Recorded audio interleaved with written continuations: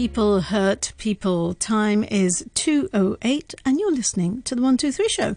And time now for a new feature on the 123 Show. Feel Good Friday with naturopath Philip Watkins. Every 2 weeks on a Friday, Philip's going to be joining me to focus on a specific area of health and well-being. This week, as it's May Measure Month, Philip looks at the importance of blood checks, something that perhaps due to the pandemic, many people have ignored or delayed. Let me just welcome Philip into the studio. Good afternoon to you. Sadia, thank you. It's a pleasure to be here for the new segment. Yeah. I'm very, very grateful to be back with you. Well, it's lovely to have you in, because I know Philip was on a couple of weeks ago talking about IBS, and when we were chatting we thought it'd be really nice to actually look at some of particular health issues that people have and just to raise awareness of them, really. And now, you know, this month is May Measure Month. We'll talk about that in a few moments, but I've always been, I just want to kind of talk to you about what your title is. You're a naturopath. That's correct, yeah. Right? So it's a little bit ambiguous, the term naturopath. It's the way I tend to describe it to people is that it's an umbrella term for three pillars of natural medicine. So the first one is herbal medicine, which is relatively self-explanatory. The second one I like to call nutrition as therapy, and I'll go into that in a second.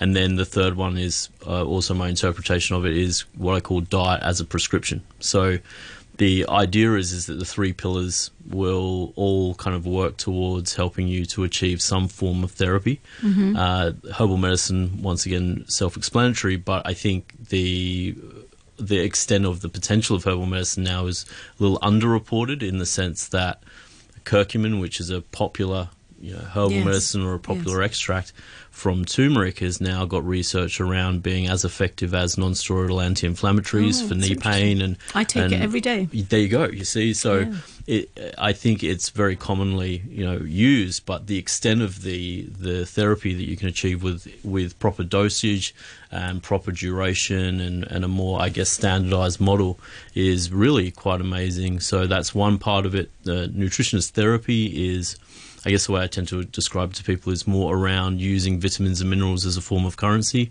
and that allows the body to pay transactions.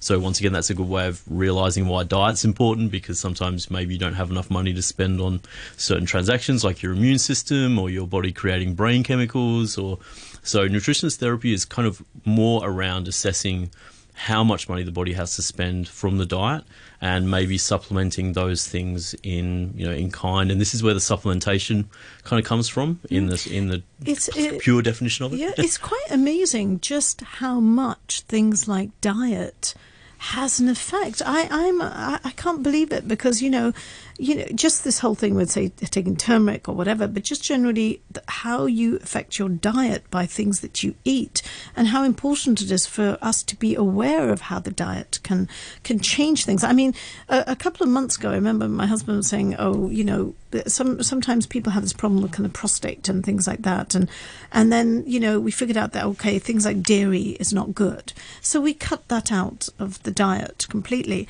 and within a few weeks, it felt much better, and it was amazing. That was quite, that diet just did it.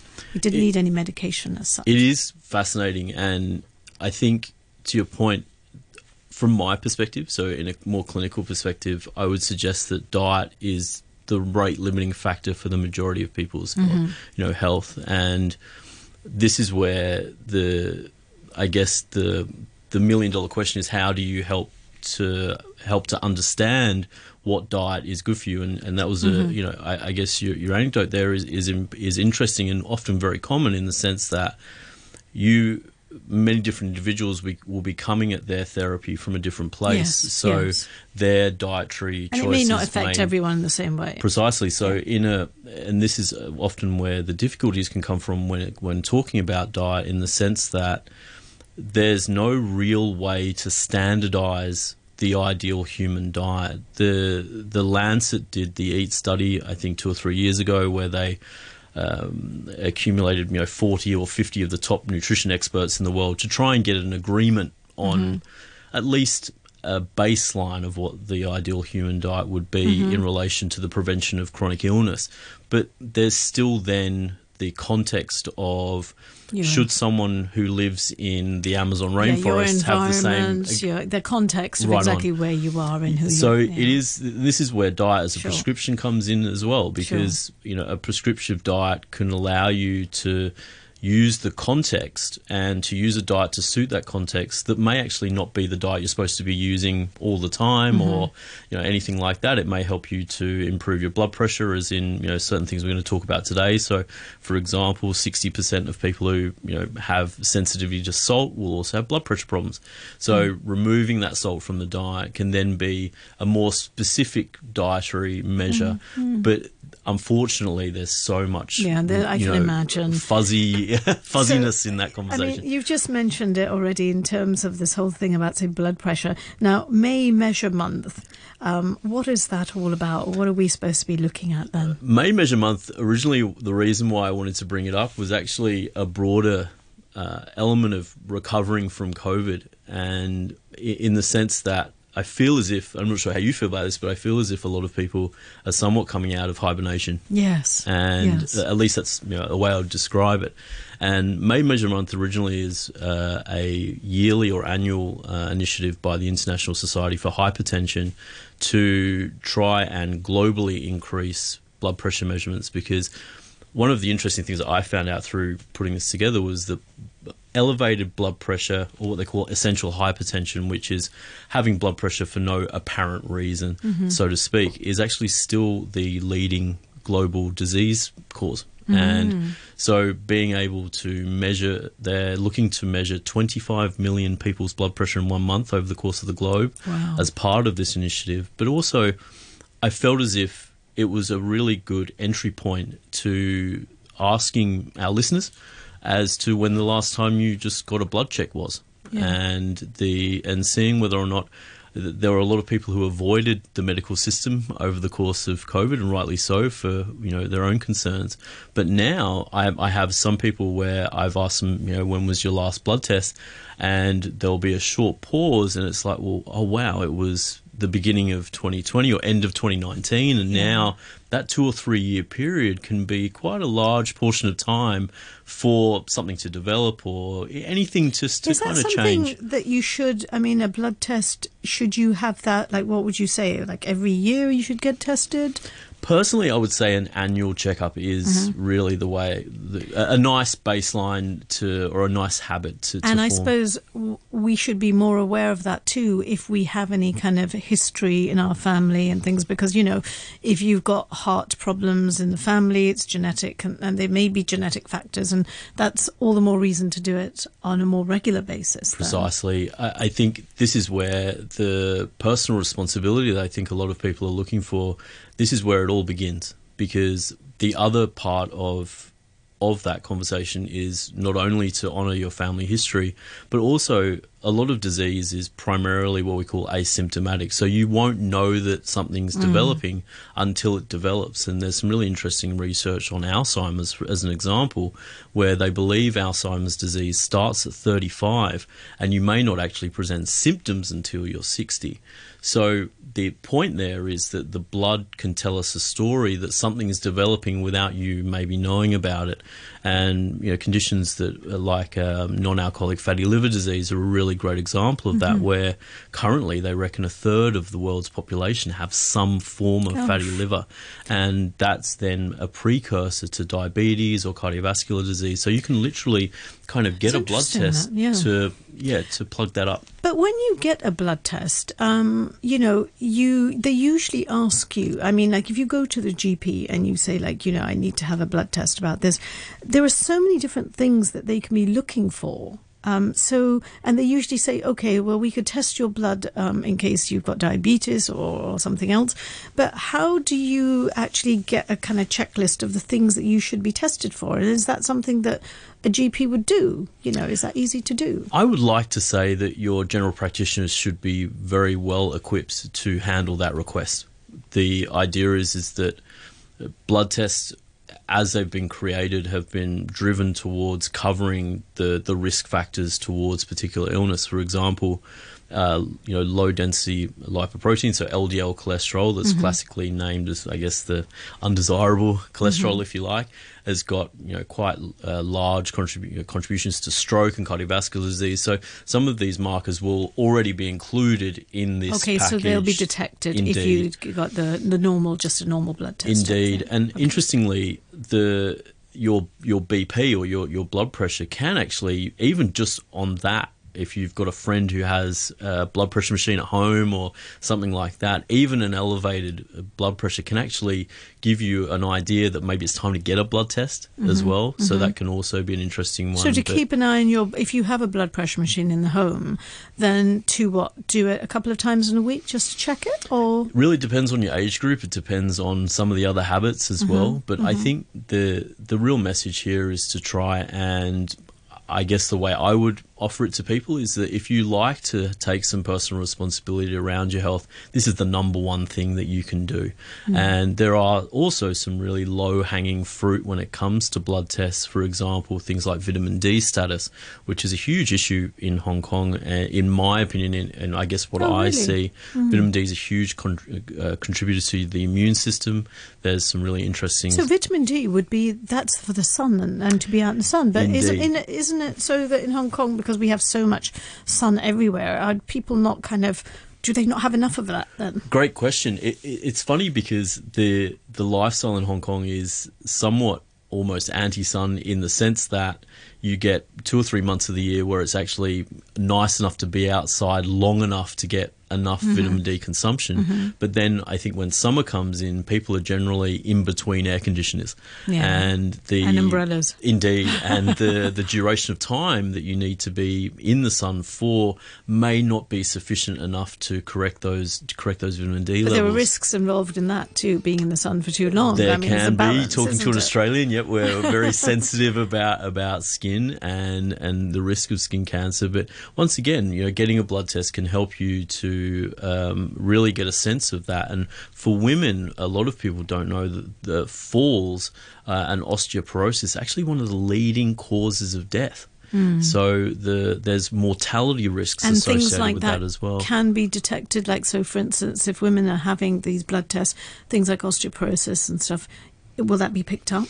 I would probably speak to your GP about that specifically, because there are some better tests to do in relation to osteoporosis. But once again, osteoporosis is a good example of how conditions can creep up on people. And for men, often it's cholesterol or cardiovascular issues and things like that. But for women, it is very much osteoporosis, and that begins with something called osteopenia, which is a pre-existing kind of... Is that after the menopause? That comes after a certain age, doesn't it? That's right. Yeah, Sadia, it's basically as your estrogen declines, and that affects your ability or your body's ability to interact with calcium in a particular way, and then your osteoporosis risk goes up. But the key message here, once again, is that all of these things that we're talking about, if you catch them early, then your ability to take responsibility for them yourselves, as opposed to having to medicate them or something along those lines, is very, very clear. And it does really just take the potential of 5 to 10 years of issues away. Yeah, we were just having a conversation before we went on air, and I was just telling you that, I think it was in December that I was kind of diagnosed with kind of pre-diabetes. And it's just about, suddenly finding out about that, and then it kind of kicks you in the butt, and you think, I've got to do something about this. But I hadn't realised that, when you are diagnosed with something like that, it is something that can be reversible if you work on it. And so it's like, I started to sort of, every time I ate, I sort of went out for a brisk walk and things like that. And it's okay. It seems to have calmed down and things are better. I actually really loved hearing your story, mainly because I think this is really good for the listeners as well. You don't have to go and be an Instagram fitness influencer to use exercise as a way to really pretty much hit all cause mortality. It even just walking for 3 to 5 times a week, I think more so towards that 5 times, but doing it with some level of intention can have huge amounts of positive effects on your health. And I think you found those things to be hugely beneficial for you. Yeah, and also I think the main warning is that I suppose when people go out to actually lose weight, it is something that takes time. I mean, we all expect things to happen quickly. We all think, oh, it's going to go, and within the next couple of weeks I'm going to look better. But, it's almost like, is that kind of quite normal? Like between 6 to 7 weeks before it actually shows you anything? I think so.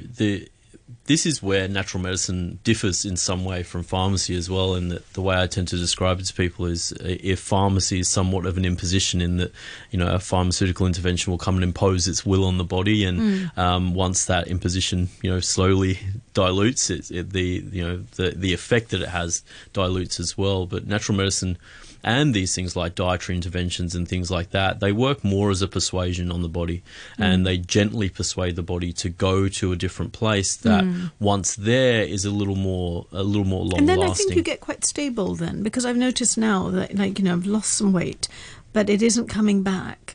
It's because you see the results, and then psychologically you feel, I have to keep this up. Exactly. And it doesn't kind of come back so rapidly, that if you've done it in a sensible way, it is better than going on some fatty diet and losing a lot of water and things like that. Indeed. It comes down to behaviour a lot of the time as well, that you need the period of time to somewhat solidify that behavioural part of it too, and find your why, if you like. I think that's often a regularly thrown around term, maybe overused, but I think in this case, your point around receiving some positive feedback from your behaviour is what's going to set you up for longer term. And once again, it's oftentimes people find it difficult to throw their mind's eye into 10 years, 20 years, but I think managing the short and long term of it, so feeling more energy, sleeping better, and